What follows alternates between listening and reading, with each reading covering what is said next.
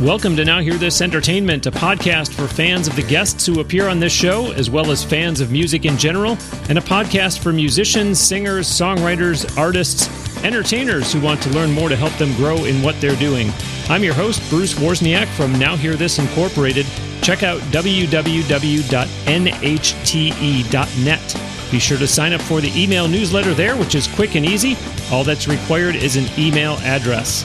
We are coming to you from Crystal Blue Sound Studios near Tampa, Florida. Check them out on the web at www.cbpro, as in Crystal Blue Productions, cbpro.net. Be sure you are subscribing to this podcast and telling your friends to do so as well. We are thrilled to be on iTunes, Google Play Music, Stitcher Radio, and SoundCloud. Lots of great guests on Now Hear This Entertainment, or as I've taken to calling it, NHTE. Joining me today here in the studio, my guest wrote the book, The Insights Collection, Insights from the Engine Room. He now resides in Florida, but worked for many, many years in the UK with clients that ranged from REM to The Police to Bob Marley, Matchbox 20, Elvis Costello, and Peter Gabriel, among many others. His career spanned more than 30 years and even included being asked to serve as the publicist for David Bowie's Earthling tour. He inspires audiences all over the world as a speaker. It's my pleasure to welcome to Now Hear This Entertainment, Tony Michaelides. Thank you, Bruce. Thank you for having me. Absolutely. Tony, welcome to the show. Thanks for coming in to do this today. My pleasure. Appreciate it. We always start off the show by having the guest talk about an original song of theirs that we played during the intro, but that's not the case today with you. You are not a recording artist. I wonder, all your years being a promoter, did you ever do any singing, songwriting, or playing an instrument? I did. When I was about 16 or 17, I was in a band, like every kid in the north of England was. I wanted to be the professional footballer or be in a band. I mean, what else do you want to do when you're that age? And then get a job with Manchester United, so I pursued with the band. And I basically was the bass player because I had the largest room to rehearse in. So that's the truth behind that. And then I left the band because I was lousy at it, and I decided to manage the band. So managing the band for a band that had no gigs and weren't going to get a recording contract was quite an easy gig. You played with them for how long? All day. But was this a year, 5 years? A couple of years. They were mates from school, you know. A couple could play pretty well. We had a great little drummer and a good guitar player. But my best job in the band was naming the names of the bands, you know, Dwarf Cornell, which I thought was pretty cool. But see, I like this story already because, you know, people never consider that. Say, for instance, in sports, they never think about people who choose to go into, say, in baseball, I'm going to become an umpire, you know, or to some extent they think about coaching. But so here's someone that, yeah, I started out as a musician, but eventually you're drawn to actually the promotion side and say, that's okay. I don't necessarily need to be a... None of it's linked, trust me. I mean, after kind of school, I went to college, I think in England called Further Education College, which is basically people who are done with school and not ready for work.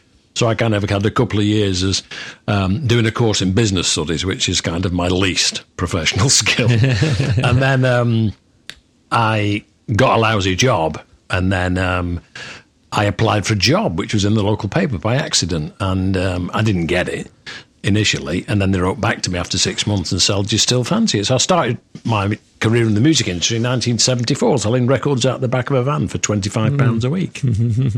But I didn't kind of... I mean, my idea was, music was my life. I kind of, you know, I grew up in an amazing time listening to, you know, in the Zeppelins and Floyds and then the Dylans and everybody from this end and Joni Mitchells and Neil Youngs and what have you. So my education in music was amazing. I needed a job to buy records and go on gigs. So getting a job in the music industry was pure luck because the careers officers at school don't actually, you know, train you for things like that and kind of, you know, point you in that direction. They send you to go to work in banks and insurance companies and become lawyers. But my idea was that I didn't have a job in the music industry, so if I don't get it, I still don't have a job in the music industry. But I got it, and it kind of... job became you say you an got extension. it. Was it that job that they called you 6 months later and said, are you still interested? Yeah. What was that?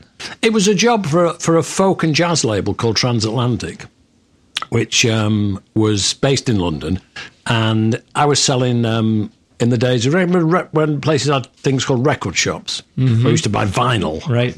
I was the guy that was kind of selling the records into the shops. And it was great because I did the major cities in the north of England, Manchester, Liverpool, Birmingham, Newcastle and stuff. So I used to go in every week and I'd go through the racks, find out what they'd sold and kind of top them up, And it was great because, it was the early days of Virgin Records. Virgin was Virgin Rags. So the first Virgin record stores sold clothes upstairs and records downstairs. Wow. It was cool. And it was an amazing time because it was kind of the overspill of the 60s and the music industry was a great place. And obviously in the 70s, the Elton Johns and a lot of the guitar bands were coming through and stuff. So my job was an extension of my hobby, basically.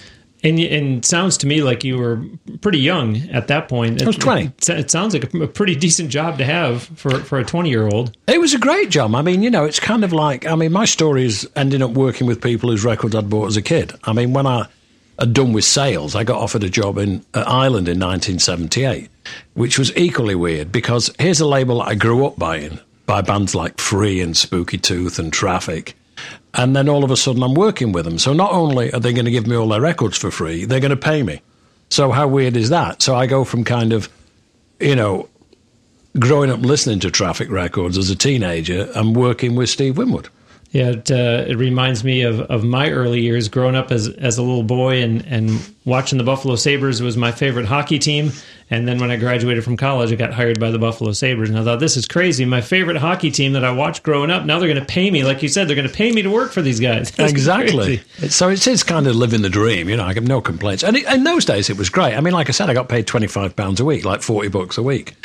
But, I kind of was living at home at the time. And, all my friends, the interesting thing was all my friends who went to the same gigs and bought the same records all had access to the same local newspaper. It's like applying for, it's like going home from work and picking up the Tampa Bay Times or the Tampa Tribune and reading through the classifieds. That was the equivalent in Manchester. Yeah. So if you'd have done that and got a job here, then all your friends would have had access to the same paper. But they all went on to kind of the proper jobs of butchers and mechanics and insurance clerks and bank managers and things. But like I say, the proper jobs. What parents at the time say, you need to get a proper job. Exactly. You can't be fooling around with this music stuff. That's not going to go anywhere. Well, mine was okay. I mean, my dad actually died a week before I got the job. But my mum, I kind of was at a moving out period, but I stayed at home. My mum was really supportive. I mean, she was a yoga teacher for 42 years, so she kind of, she was teaching yoga before yoga was trendy, so.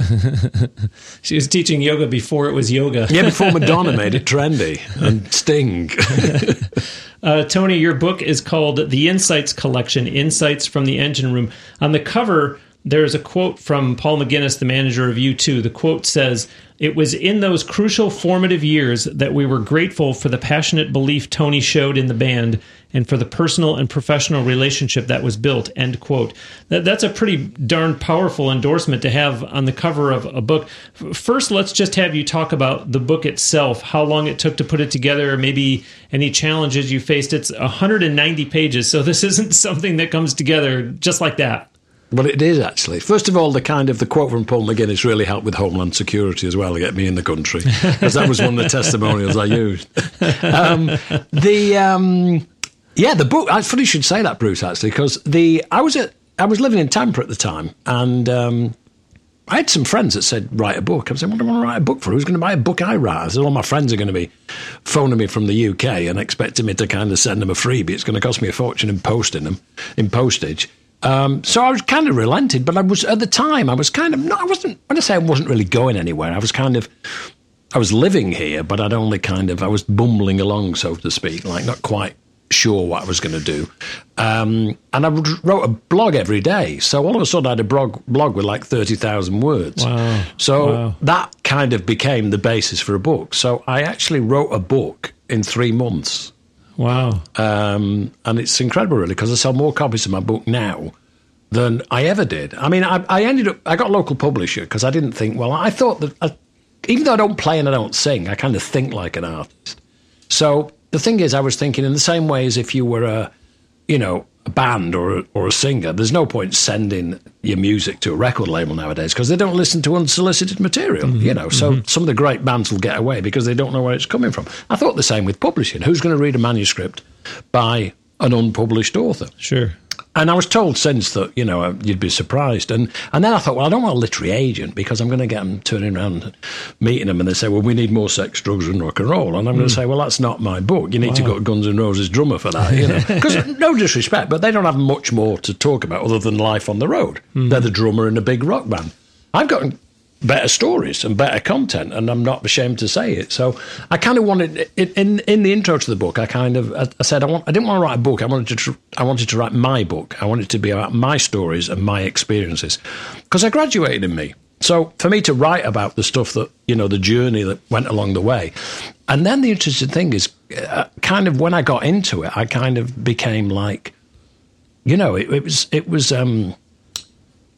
there's some stories in it, like, I met Led Zeppelin when I was 15, and I kind of, I kind of took a paragraph of a short piece on Led Zeppelin and I sent it to a friend, an old girl who used to work with me, and she, on Facebook, and she just sent me a one-liner back, and it was like, beep, beep, beep tone, it's like being in the pub with you, meaning like I write, like I talk, and then I went away and I extended that into kind of a page and a half, but the things those things kind of helped shape me along the way, because I didn't realise at the time that I was going to work in the music industry, but it made me realise what it was like to meet your heroes. So later on along the line, when I was working with artists like the Police and Genesis, and when U2 became big, if you kind of had some tickets left and you could go outside and kind of give a couple of kids who couldn't afford to buy them off touts, like, the greatest thrill of life. The tickets didn't cost me anything anyway, but it was kind of great to be able to kind of give back, because I was in a position, nice. Once I'd done the schlep with giving it to the media, if you had anything left. So, yeah, I mean, I think the thing that, it's funny because I look back now. I mean, I'm 63 now. I look back and I kind of wonder if I was grateful enough at the time, because I kind of look back at it now and I get lots of opportunities to go and do some really cool things. I mean, I was invited to Brit Week in Miami in February by the people that were organising it, and they've done these things in Miami and Orlando, and they're going to bring it to Tampa, actually, and it's in Los Angeles and stuff, and they were going to get Phil Collins because he just moved to Miami, but they couldn't get him, so they phoned me, and it was great, because I went down and spoke at the Great Innovation Awards, and the weird thing about it, the tragic weird thing about it, was they booked me in December, the gig was February the 12th, and David Bowie died in January. So to do the Great Innovation Awards and have the greatest, in my opinion, innovative artist of our generation pass away in between, it's not like you need the material. Yeah. But also to an audience of people who can, I mean, David Bowie's kind of always been there. So, it's kind of like, it was, so what I'm saying is I got some kind of cool gigs along the way to talk about, and I realised it's like, people approaching me, and we kind of live in an age of storytelling. And like I said before, I graduated in me, so it's not like it's like a comedian going to Vegas and spending 2 weeks there and going and watching all the comics and pinching all the material and coming back and earning a living off it. All I'm doing is talking about my experiences along the way. And the book was kind of the lessons learnt from rock and roll about risks and opportunities. And I've found that people listen to them differently if they involve famous people, because they kind of, a lot of the people that in corporate America and elsewhere that run companies probably grew up listening to those records at college. Right. And I always think that there's nothing like music. You mentioned sport, no disrespect, but I was a huge Manchester United fan. I don't think nothing brings you back to a time and a place, and invariably with a person, than music does. And we're kind of losing a bit of that now in where we are with, the music industry as such. I mean, whatever that is, that's what brought me here. But I think... I can remember exactly where I was and when John Lennon died and things like that, so. Two clarifications on things that you said. So when you said it actually came together quick after all, Bruce, I wrote it in 3 months. Was it you initially wrote it in 3 months and then somebody had at it and hacked it up and gave it back and said, now clean, like you mentioned, it sounds like you're talking in a pub, so, okay, I'll maybe rehash it. Or was it, no, it was basically 3 months? Well, there was a few, I wrote it in English. So with my initial market being American, there were certain things I kind of had to tweak for the American market as such. But I didn't the funny thing is I didn't do a deal with Amazon and people like that. Yet I know a load of people that have bought it through Amazon, But the thing is, I had, like I say, a publishing company that kind of proofread it, but that kind of one thing that irritates me to this day is there's a story about the first time I saw David Bowie, which was at the Hard Rock in Manchester. The Hard Rock was a venue that opened where Traffic played and Lou Reed and Bowie did the opening 2 nights. And when they came to edit it, they wrote David Bowie at the Hard Rock, live at the Hard Rock Cafe. Like David Bowie played a cafe in Manchester. It was a completely different venue. It was nothing to do with a burger bar. And not that David Bowie would have read my book, but, I'd have been horrified because that reflects on me, So I wasn't happy about other people. Like, nobody can, I don't mean to sound arrogant, but English is my best subject. So there's no spelling mistakes in it, and nobody can tell me anything about, kind of verbs and adjectives. It works. It reads as a book. But I wanted it to kind of read like I'm talking to you. So when you kind of read it, you kind of feel you're in there. So if you did come and hear me talk, I'd be the same person. Because, I wanted a sense of excitement to come through when I was kind of writing. And there's a complete difference between writing a book and talking about writing a book. Because once I was into it, I got it completed. And we got it out pretty quick, And I recouped, actually, because I paid for it. The publishing company didn't take anything on it. They were writing their own book and kind of wanted an association with me, so I kind of, came to an arrangement with them, and they funded it, and I paid it. I recouped like in 8 days of sales, I think, on Facebook. On That's Facebook terrific. alone. That's terrific. Yeah. Wow. Congratulations. Yeah. The other clarification, and I don't want this to come out the wrong way. It was just strictly a case of me misunderstanding. When you said they wanted Phil Collins, and they ended up calling you. Is it, hey, Phil Collins isn't available, we need to find somebody else? Or was it, we know that you know Phil Collins, can you call him for us? I don't know if I was kind of second option or what, but Phil Collins basically got back with his ex, and she lived to Miami, so he moved to Miami. And Phil was involved with a charity that's affiliated with Brit Week. But he just wasn't available. Okay. So I have no idea why they contacted me. Hey, I'm not complaining. The thing is, it would have been, because I worked with Phil in 1981 on the Duke album, and it would have been so cool if he'd have kind of even just turned up, because I'd have loved to see him and just had a beer with him. Yeah, absolutely. And say to him, sorry, I kind of blew you out the gig, man. I'm sure kind of his career's okay without doing Brit Week. Yeah, I think so. This is episode 129 of Now Hear This Entertainment, and I've been blessed to get listeners from 116 countries around the world. This show is geared toward not only fans of the guest each week and fans of, I guess you could say, good music interviews in general, but there's always an emphasis put on the listeners who are up-and-coming musicians, singers, songwriters, entertainers, artists who are trying to learn from my guest each week. And while I'm sure your book does some fun storytelling, it looks like you aimed at that same audience too, yes? Because on Amazon, it has your book in 3 categories: career development, vocational guidance, and business. That's really interesting. I had no idea. Thank you for that, Bruce. Really, that's good. That's quite flattering. It's interesting because, like I say, I'm a great believer in music, and I find it difficult going to kind of music schools and talking about it, because I did something for an audio engineering class in Tampa a couple of years ago. Like 40 kids in a room, I just did the one-on-one, like in the actor's studio thing. And there was a time when I kind of looked out at the audience. I thought, well, where are all these people who are paying like 30 grand to be educated going to get these jobs? Because where do you see recording studios? Where do you find record stores? I mean, it's a much changing business. But I kind of, when it comes to like up-and-coming musicians, I mean, I have great stories that equate to incredibly famous people, like you two. You two weren't very good when they began, But we're talking about them later, aren't we? Sorry. But it's belief, and it's belief. And the thing is, if you're an artist and you get up on a stage, you have to kind of have so much belief that you can do this. Because like any artist, you want to project what you're doing, your music, to as many people as possible. So, but it's tough. It's kind of, you have to have almost like a relentless belief because of the way the industry is as such. I mean, like when I was growing up, I mean, if I liked an act, I bought the records and I supported them. I went to see them. I bought the next records. I wasn't alone in that.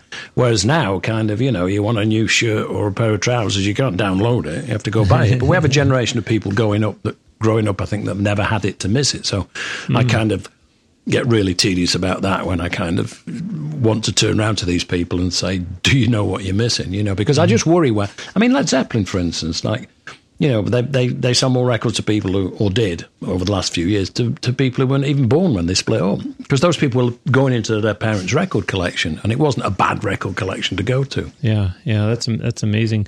Let's go ahead. Let's go back to the quote from U2's manager. As I mentioned, I'm sure the book does a lot of storytelling. So let's hear one surrounding U2. But if you would, along the way, just tell the listeners about the work that you did with them, what your role was. Well, basically, my story with U2 is kind of I worked for Island Records from 78 to 80. Then we all got made redundant. I was on the road, and Island hit some financial difficulties, and they couldn't afford to pay a team on the road. I was doing the radio and TV and press in the northwest of England. I got a job, fortunately, like an hour later with Charisma, working with Peter Gabriel and Genesis, which were at the time the biggest bands I'd worked with, apart from Bob Marley.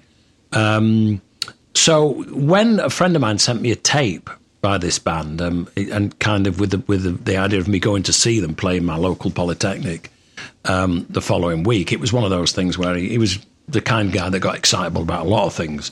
So I eventually relented and decided to go. And I went with a local DJ who was living with me at the time. He was my lodger. And we went to see them, and they were third on the bill. And this was kind of 1980, I think. And they weren't kind of that good. I mean, Bono was kind of awkward, and he was swinging from the rafters with just central heating pipes, which are burning hot. Adam looked like a complete dork. Larry was a good solid drummer, and the Edge was good, but it was kind of like, like Nirvana were in the garage. You shouldn't be very good at that stage in your career, but they had so much kind of, enthusiasm and things. And then they came out at the end of the night when everybody had gone, like midnight or something, to meet every single person who wanted to meet them. And we stayed behind to kind of say hi. And they were in awe of us. Oh my God, the local DJs come to see us. They were really excited and stuff and things. But we went home and we kind of, we woke up in the morning, had some breakfast, and we're still kind of thinking there's something about that band, it's kind of what it is, kind of. And then we continued to talk about them and things. And then they did actually sign to Island.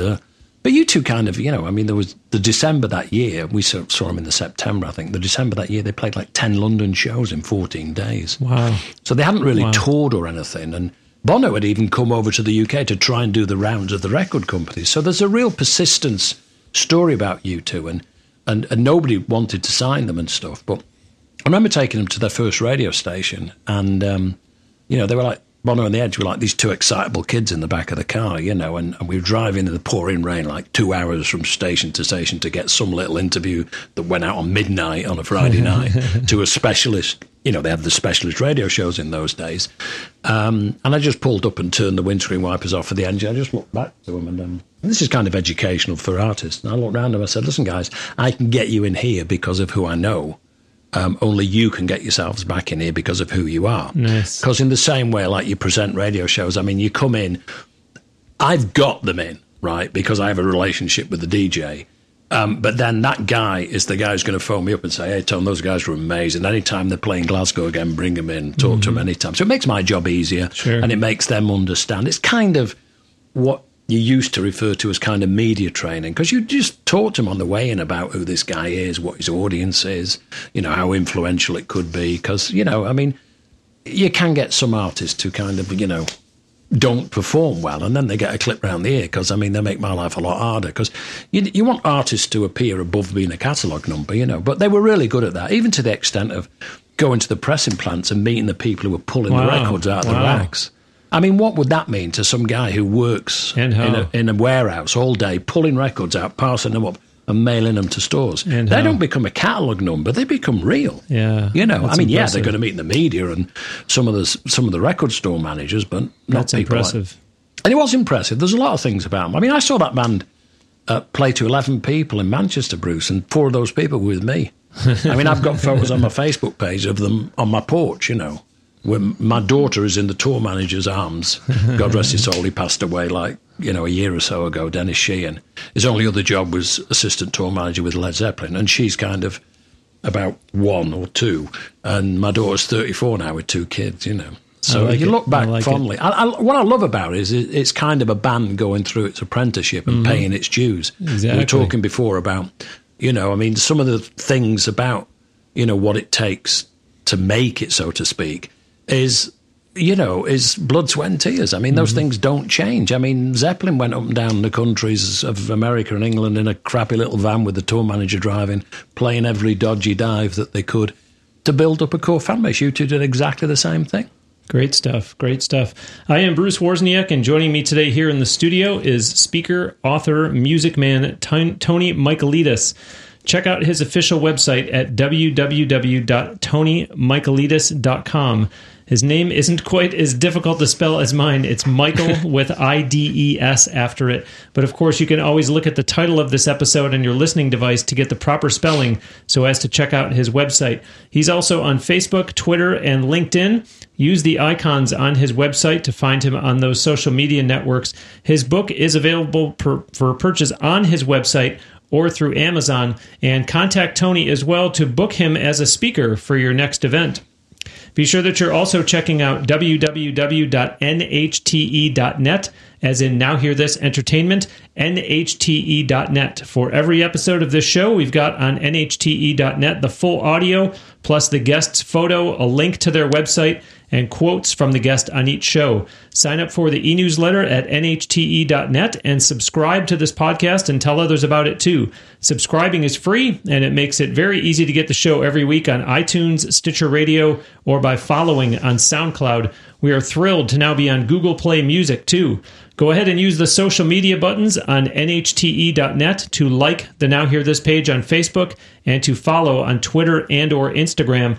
If you're a new listener to the show, thank you, and please do check out some of the prior episodes of Now Hear This Entertainment. We've had a lot of great guests along the way so far. I'm going to name a few of them here shortly.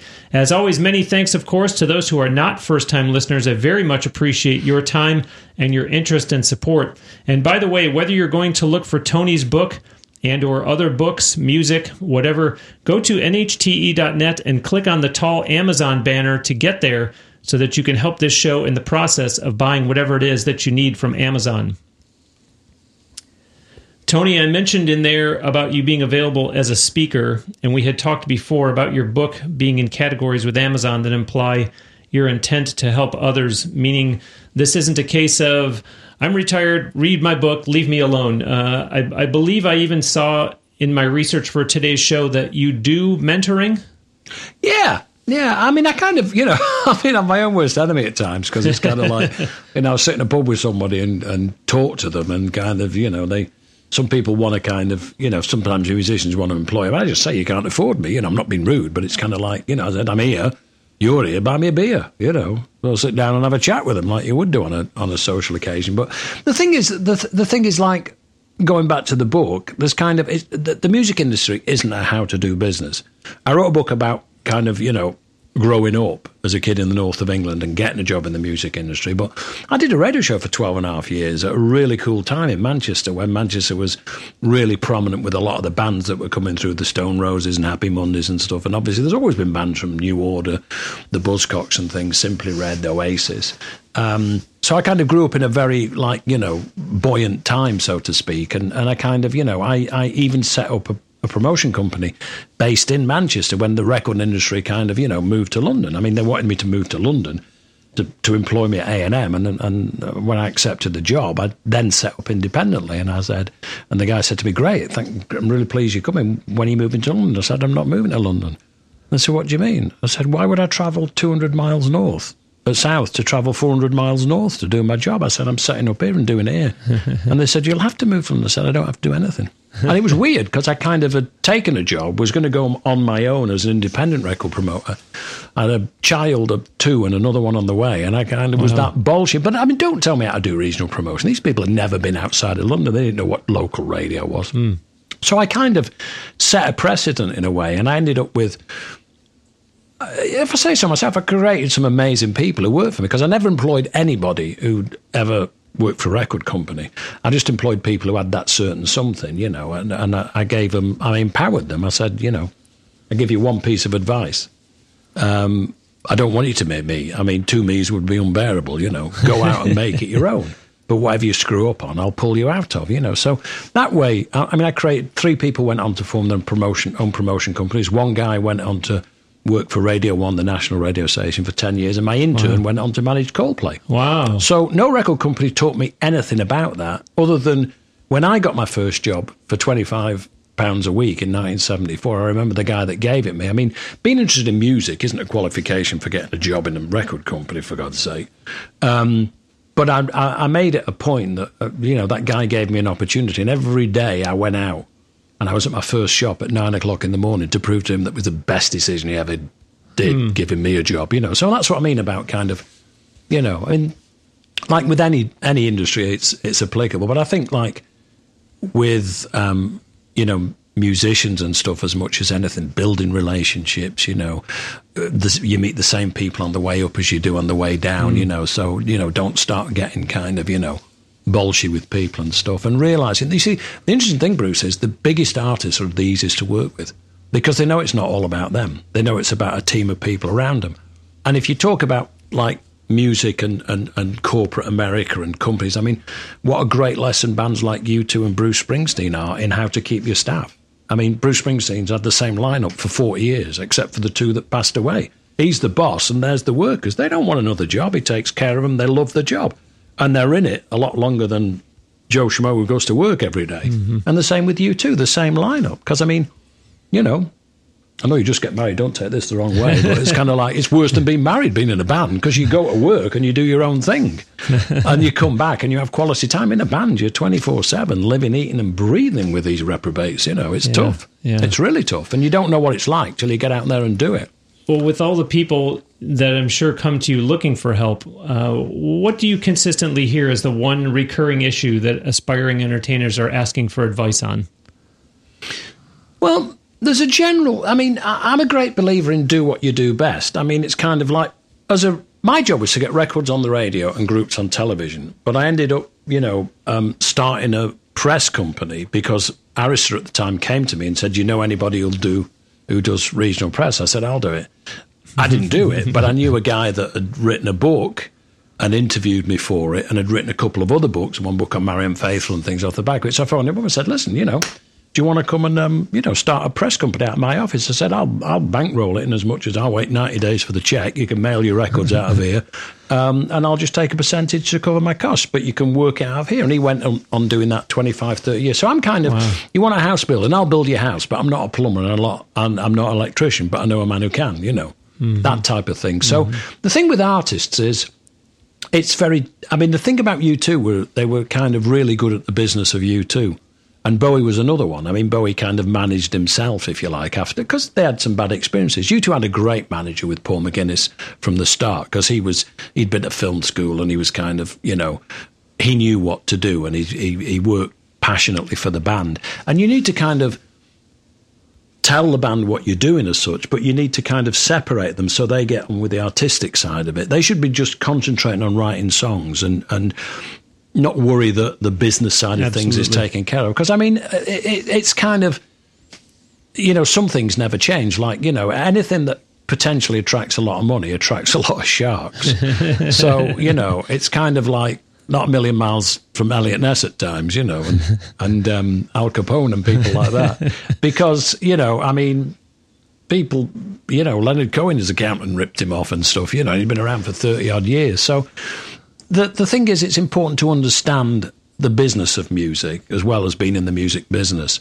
And, it's difficult because, a lot of people kind of don't want to pay artists. I mean, that was the great thing back in the day with Peter Grant. He kind of changed the model with Led Zeppelin, because in those days, the promoter was getting like 90% of the gate. And he turned it round so that the band got it. He said, because 10% of Led Zeppelin is worth 90% of any other band. But so he kind of changed the model by saying, no, we're not doing it. Didn't release singles, released albums. So, I mean, you kind of... The record industry is... I'm kind of answering your question, but the record industry in the good old days was made up by music people. So Chris Blackwell, Herb Alpert, obviously Ahmed Ertegun, people who were passionate about music and believed in artists and believed in supporting artists. I mean, with Blackwell signing U2, he signed them because they had so much belief in themselves. He didn't kind of sign them because of how talented they were. He thought they were kind of a little crappy, a bit trebly. But the person that he'd employed as head of A&R to sign them, he didn't go above him and demean the guy's job. He allowed them to be signed, and he said, all I can do as the head honcho at the record company, so to speak, is believe in you and invest in tour support and things in those days. But I think with artists and stuff, it's kind of, you can sit here easily and say, don't give up your day job, but I mean, you've got to understand that that kind of intense work ethic means that it might be hard for relationships and kind of normality because of, you've got to find somewhere to rehearse. And some of the questions bands ask, I mean, one thing I'll say to people is like, where do you want to be in 12 months? And it's like, where do you want to be in 2 years? Where do you want to be in 5 years? And you kind of don't get an answer. I said, well, if you don't know, how do you expect anybody else to know, Wow. So it's kind of, you have a business plan, but it kind of is not a business plan. It's just a plan of what you want to go. And it is kind of, I believe in if you, I mean, here's a little different because people go and play beach bars and they live off tips and stuff, and then they end up doing Jimmy Buffett covers and they can do it when they're 60 or 70. But it's kind of a different lifestyle. It's just not getting a job. It's just enjoying yourself. But, if you kind of, you can't go and play in Texas, because nobody knows who you are. Right, if you right. pull a few people in Ybor and wherever, and you do some gigs around here, you can only do so many. But, if you build, like with social networking, if you kind of build relationships with like a band in Texas, and then you do a gig here and you've got a fan base of 200 people who come and you invite them down and they get in a van and come round and they sleep on the floor at your place. And then they replay the gesture. So you go up and play a gig in Texas. Because what's the point of you playing in Texas? Nobody knows who you are. Nobody's going to come and see you and it'll cost you a fortune. So, that kind of thing where you kind of build up like, that story I told you about U2 meeting every fan after every show. Well, you think of it now. A band can go back after a gig and go on social networking and they can kind of interact with people. And people like John Mayer did it, for God's sake. It doesn't have to be a lesson for up-and-coming bands. But you can go and kind of... And it's the world. It's global. So you can kind of send messages to some 5 girl fans in Japan. You go to bed and you wake up and you got 50 girl fans in Japan because they all tell their friends.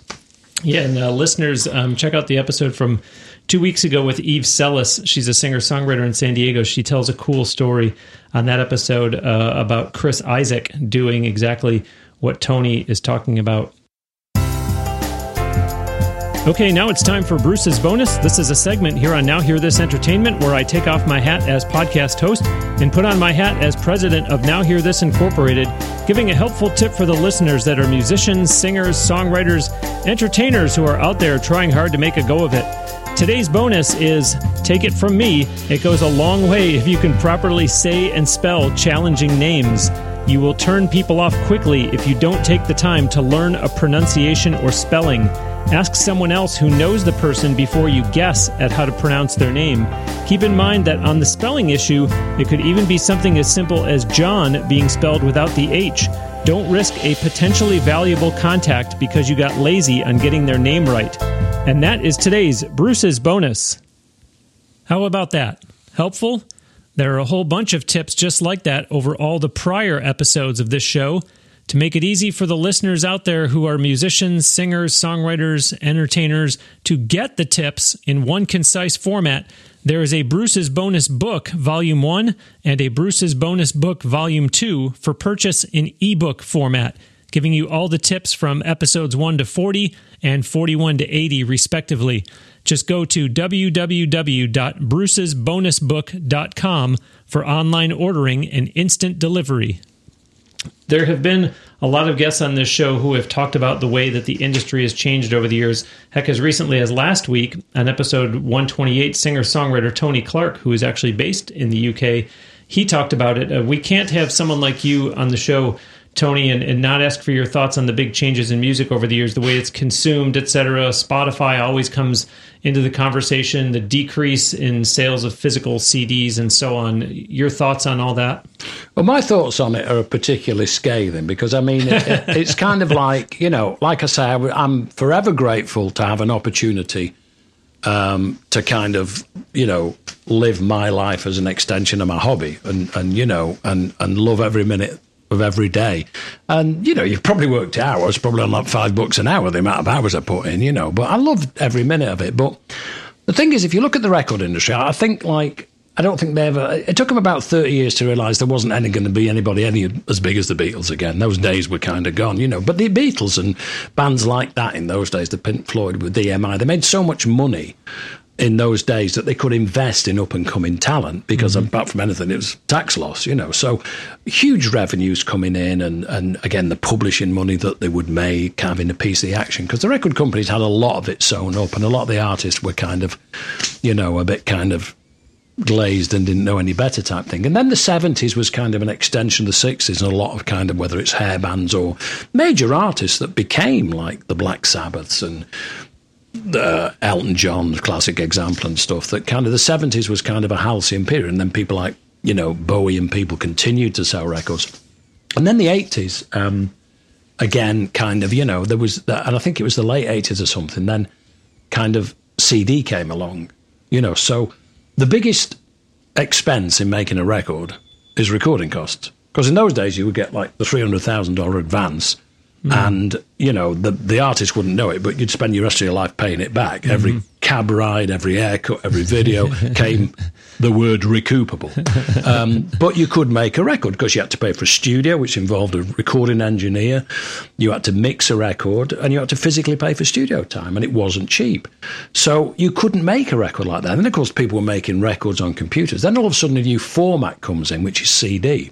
And the record companies go then to the artist, right, with a record that's already made and ask them to take a reduced royalty, which is kind of nothing short of thieving, right? So they take like £2, $2 off what they're paying them, and they have no recording costs. So it's like, oh my God. And the money, because of course the lawyers and the accountants started to run the record companies later on, And then kind of like the record company has always had an air of invincibility. And the way I sound quite scathing about them is a lot of good people lost jobs. I mean, when I came here, it was kind of the record industry was falling apart around me and I hadn't done anything wrong.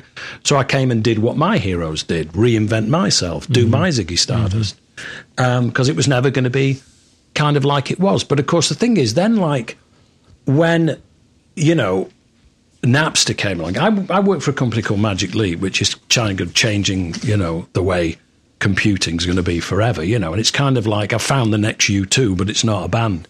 And the CEO of this company is exactly the sort of guy that should be running a record company, because when Napster came around, he wouldn't have like closed them down as Big Brother. He would have said, hey, let's have lunch. Because then Steve Jobs came in, tried to negotiate with the industry and make them realise that they couldn't sell albums. Because, they were so used to selling a wad of songs, of which nobody liked all of them. But it was like, you want more than a single, you got to buy this. Yeah. And he made the single available at $1.29, then 99 cents. And iTunes came in because the record industry was so arrogant, they thought, the internet, that'll go away. And that kind of didn't go away. And that's what kind of changed the entire business, because people didn't have to go and buy albums, right? Record companies then weren't making as much money. They didn't have money to invest in. I mean, I come from a school of artist development. It took me nearly 3 years to get U2 on the radio, constantly kind of schlepping around and like peddling your wares, so to speak. But those kind of, the investing in an artist, the record company's not going to invest in an act if they're not going to get a return, because they're all they have kind of shareholders now, and it's not going to be a nice little return unless, you make money on it. So there was much less money being spent. And then I did work with Simon Cowell, obviously, and I could see that, that kind of disposable kind of music was coming along, because I was around when the Spice Girls, I worked with Simon Fuller, who managed the Spice Girls, but I worked Annie Lennox, not the Spice Girls. And Simon was a genius. The whole girl power thing was his idea and stuff, and as a marketing exercise it was brilliant, and of course it became global. It came, they became a massive kind of pop act, and then Simon kind of wanted to kind of emulate that with the bands that he was signing. He signed a band in the UK called Boyzone, which was, again, like, you get kind of five guys, you're too fat, you need to cut your hair, you need to wear this. And then, here's the person making the video, this is the producer, it's on our label, and this is the manager. So they pieced together the whole thing. It worked differently with the Monkees. They were kind of disposable pop, but they kind of, they had kind of quality songs. This thing kind of was middle of the road stuff that churned out. But you kind of, I remember working Britney Spears' first record, and it was kind of pop socks and pigtails and all that. And you're actually marketing an artist and trying to sell records to a bunch of girls who would have been in the same class as her, which is kind of a successful formula in a way. And then, of course, Simon Fuller again changed the model again with American Idol. It was even Simon Fuller's idea to put Simon Cowell on it, because Simon Cowell didn't want to do the American thing. He said, they're not going to like me. I knew Simon Cowell would have worked in America, because speaking as an Englishman, there's something about Americans that like English people insulting them. I don't know if you remember Fawlty Towers and Basil Fawlty.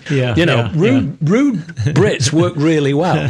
So Simon Cowell came on, and the interesting thing about American Idol is, even though two of the first three artists have become the most successful still, with Kerry Underwood and Kelly Clarkson. I mean, the kind of bus conductors from Alabama and stuff, they kind of never made it. They won American Idol. But the interesting thing is, you put a bunch of people in a car park, who all kind of just want to be famous, right? And you weed them out, and they put them on TV, and they have the kind of elimination process. And then you get the audience to kind of vote for their favourite artist. And that goes on, and all this talk of record calls and stuff. They're even making a fortune off the telephone calls. It changed television forever. It was the most successful television program in the history of American television. Like a bunch of kind of wannabes. And then they go through each round, right? This is the American Idol model. And then at the end, you have a final, and you ask X million people to vote for their favourite artist, and then you put a record out by somebody they've already told you that they like. I mean, my God, what a model that is. What record company can do that? So we're putting this out because we know you love it. And all those people, because they have that kind of affinity with them, if they're like, I voted for them, I'm going to go and buy it. Yeah. And then they become like, It's like an assembly line, or almost exactly, like a drive-through. But there's no longevity. I mean, Carrie Underwood and people became artists. I mean, they kind of approached it differently, and they lasted. But it's kind of, I call it disposable music. There's nothing wrong with pop, which is popular 1 minute and then gone the next. But the lifeblood of the record industry was always back catalogue. I mean, Island Records didn't have too many hits, but they always had Faircourt Convention, John Martin, Free, all these records that somewhere over the world somebody would be buying them, and they kept selling. And Dark Side of the Moon, I mean, I know that's kind of the upper end of it, but it just churns on and on. More people kind of discover it, and like now with the Gold Station, so much of it kind of gets play. But radio stations don't kind of break artists, and record companies don't invest in artists. So I mean, in this year alone, Prince and Bowie dying.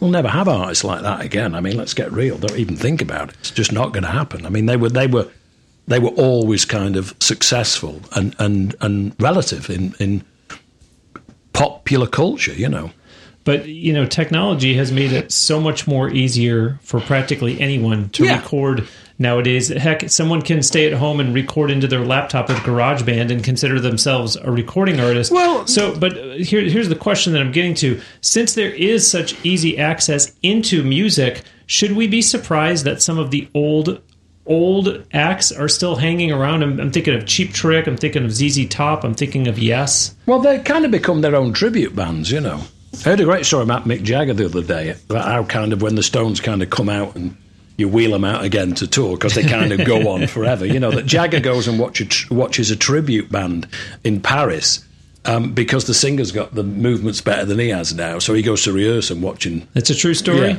It's a true story. Apparently, yeah. Wow. I love it. That's amazing. But the thing is, I mean, that's an interesting point, Bruce, but the thing is, it's like, with all this thing, so I could make a record.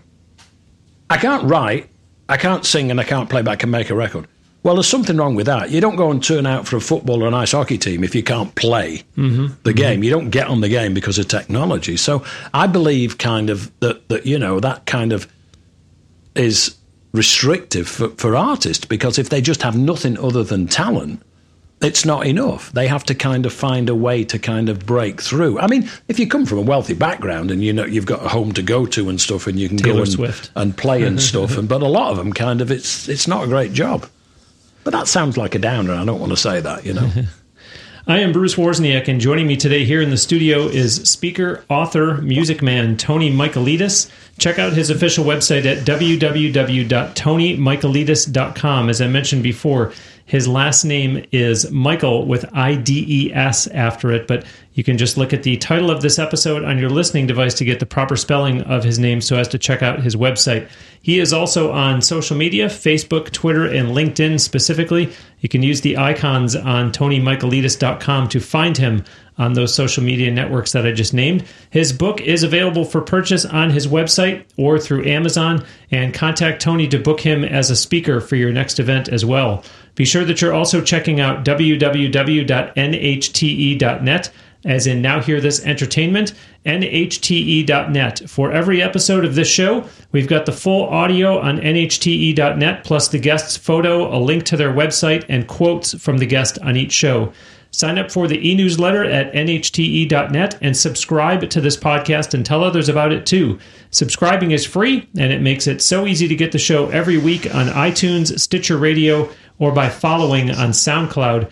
We are thrilled to now be on Google Play Music also. Go ahead and use the social media buttons on nhte.net to like the Now Hear This page on Facebook and to follow on Twitter and or Instagram. If you're a new listener to the show, thank you, and please do check out some of the prior episodes of Now Hear This Entertainment.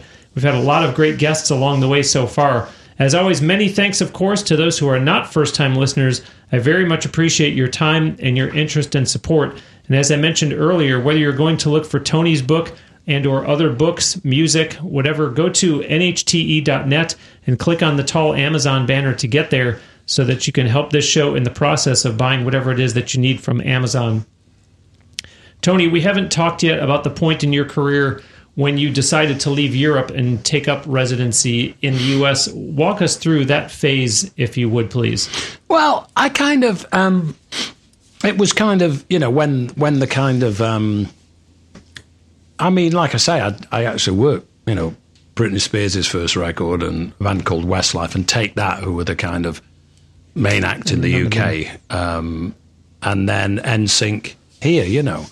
And I could kind of see what was coming along, and then kind of Simon Cowell's kind of escalation, if you like, and the type of records that the music industry were kind of looking at, you know, because there's a certain kind of Lemmings mentality effect, you know, if it works, you know, let's kind of emulate it and make it all kind of the same, you know.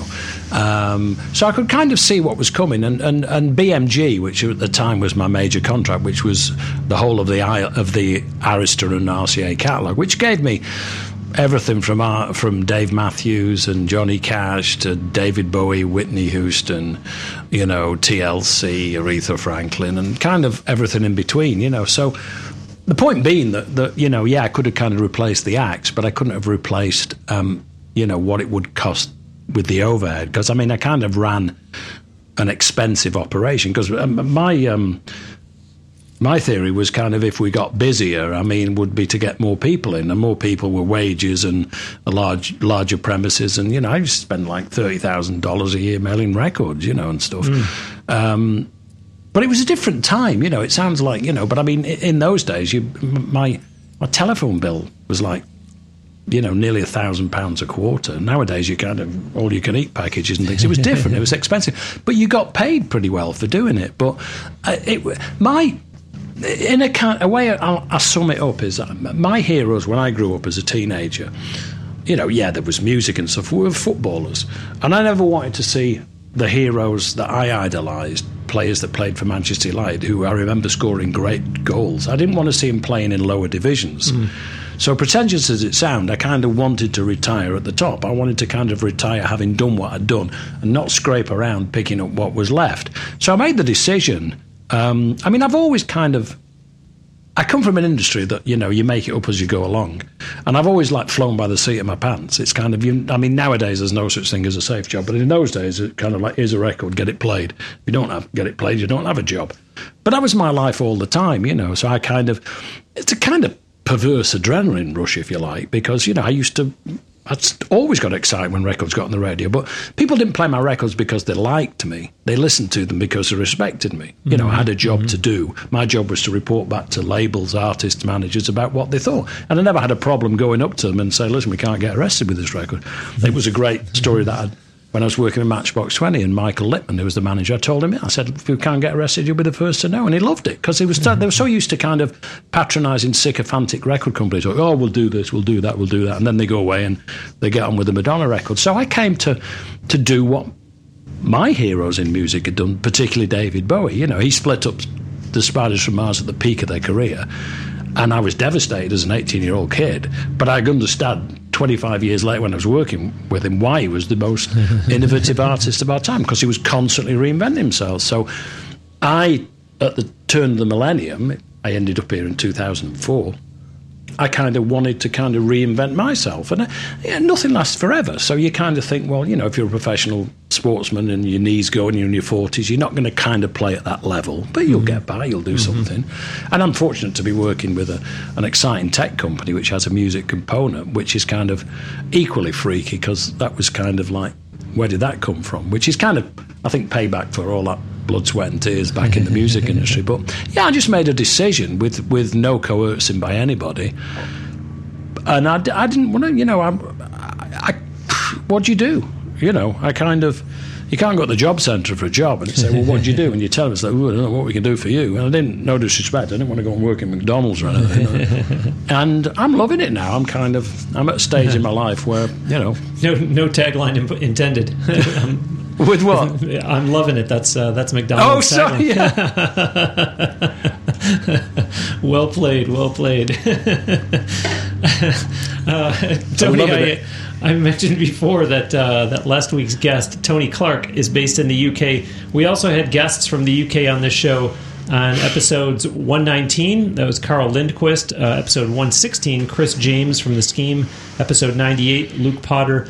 Tony, from here in the U.S., it looks like Europe, the UK specifically, though, is the place to be for music, bigger than the U.S. Do you agree with that statement? And if so, why is that? Why is it so much bigger over there?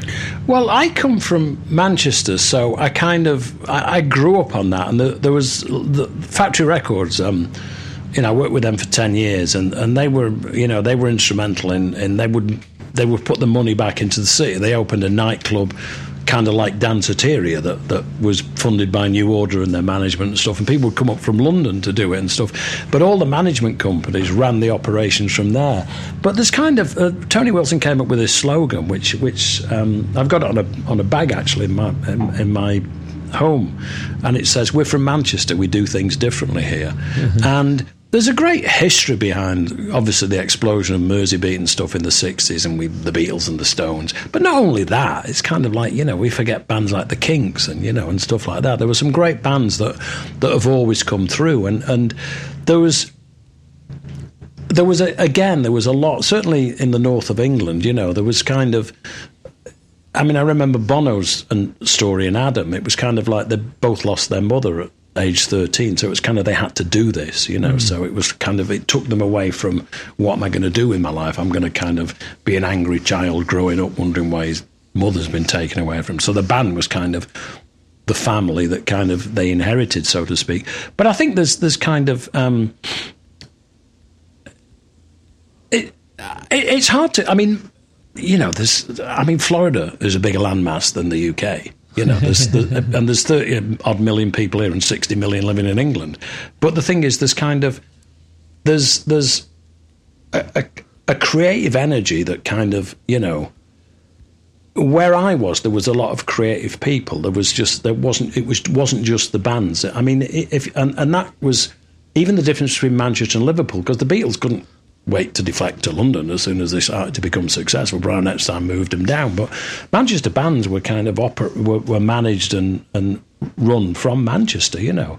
And then I think the thing is that they're always curious, and the great thing about the UK is it's always been kind of a trend-setting market. If you had a hit in the UK, you could be guaranteed a release in the US. You know? Because what I'm thinking of is, and we've talked about this here at the studio off the air, is how many times you turn on I think it's now called MTV Live. It had been called Palladia for years. You turn on Palladia, and every concert that they're showing is always from Europe, or it's from the UK specifically. So you never turn on Palladia and they're showing a concert from Arizona, of some great U.S. band. So we're almost out of time, but I just have two final questions for you. I do want to give you the opportunity to storytell one more time. I had mentioned in the intro about your having been a publicist for a David Bowie tour, and you've mentioned his name several times during this conversation. Let's just hear a little bit about that specific experience of being the publicist for his tour. It's a great ending, actually, because David Bowie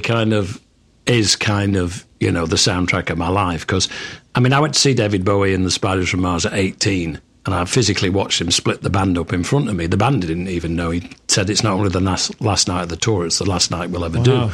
And then I had to drive home in the pouring rain from London and kind of thinking, how can you do this to me? How can you break the band up? Where's my next David Bowie record? So I was an angry kid, and then kind of 25 years later working with him. But I'd been promoting his records for a few years with RCA, but promoting his records was just mailing them out. And David Bowie didn't get a huge amount of airplay because he'd go through different periods of his career making different types of records that were more kind of esoteric than radio friendly.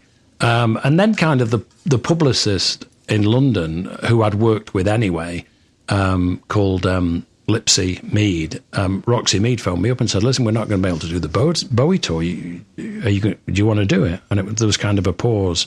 And I went, yeah. And David likes to meet everybody, so the next night I went and meet him at the next gig that he was doing, and got the go-ahead, so to speak, the next day. She said, David, yeah, he really liked you, listen, go to Liverpool tonight, is where the band's playing, and she gave me the contacts of the tour manager and people to kind of link up with and stuff, and then she said, and then, I'll call you and we can talk about money. And I said, you want me to work with David Bowie?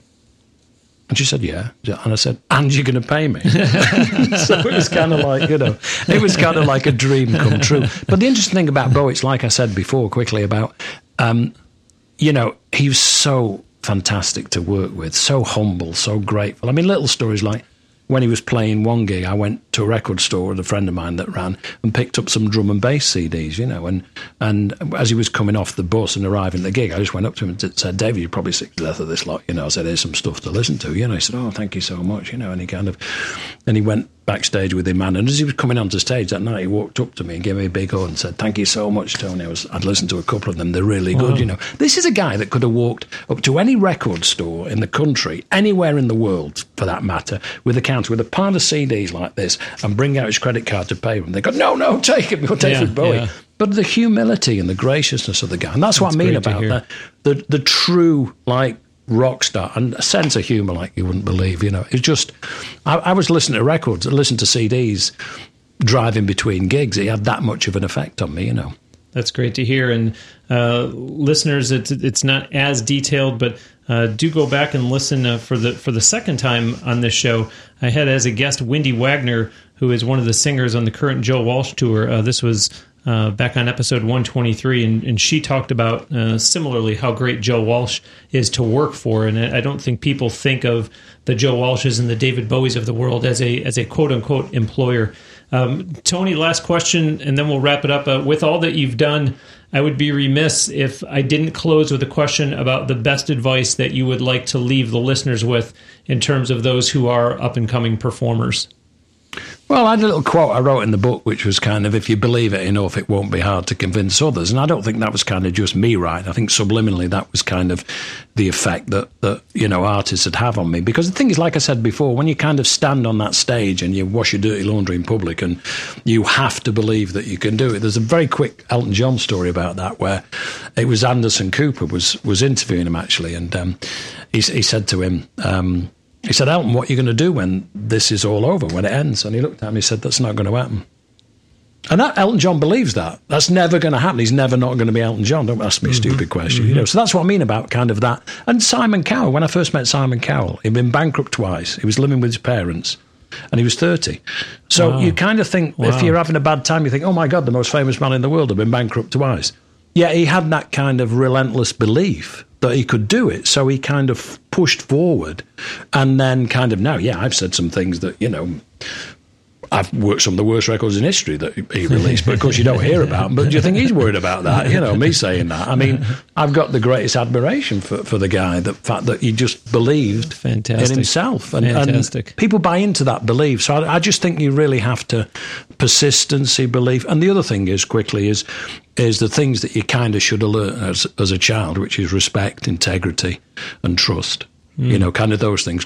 Assemble a team of people around you that you'd quite happily have in your lounge with your family, you know, because those are the kind of people that any loose cannon is going to kind of... There's been so many kind of bands splitting up from one, you know, and we could mention the Beatles on that one, but we won't. Well, I was going to say, any loose cannon is going to blow the thing up. Oh, yeah. Wonderful way to end the show, Tony. This has been terrific. I thank you so much for coming in and doing this. Really enjoyed the conversation. My pleasure. Thank you. Listeners, that will do it for this week's episode of Now Hear This Entertainment. My sincere thanks to author, speaker, music man Tony Michaelides. Be sure to visit his website, www.tonymichaelides.com, and then engage with him on social media. So that means follow him on Twitter, connect with him on LinkedIn, find him on Facebook as well. For that matter, tell him that you heard him on Now Hear This Entertainment. Remember that you can contact Tony to book him as a speaker for your next event. And of course, do purchase his book. It's called The Insights Collection, Insights from the Engine Room. You can purchase it on TonyMichaelides.com or by going to NHTE.net and clicking on the tall Amazon banner to go purchase it there. Don't forget to visit www.nhte.net and sign up for the email newsletter there by simply putting in your email address. And of course, please do subscribe to this podcast and tell your friends about it. Give us a nice review on iTunes or Stitcher Radio too, hopefully accompanied by a 5-star rating. That really does help the show a lot. If you are listening on SoundCloud, remember that you can like, and they call it repost, is how you share episodes there. And you can also follow on SoundCloud. Let's get your feedback on the show too. Post your comments or questions on the Now Hear This Facebook page. There are links to it and Twitter, and even the Now Hear This official YouTube channel on nhte.net. Plus, there's a link there to this show on Instagram. Or send us an email. The email address is on the contact page of nhte.net. We have been recording this show at the great facilities at Crystal Blue Sound Studios near Tampa, Florida. Check them out online on their website at www.cbpro.net. That's CB as in Crystal Blue. Thanks for listening. We'll talk to you again next week on another episode of Now Hear This Entertainment.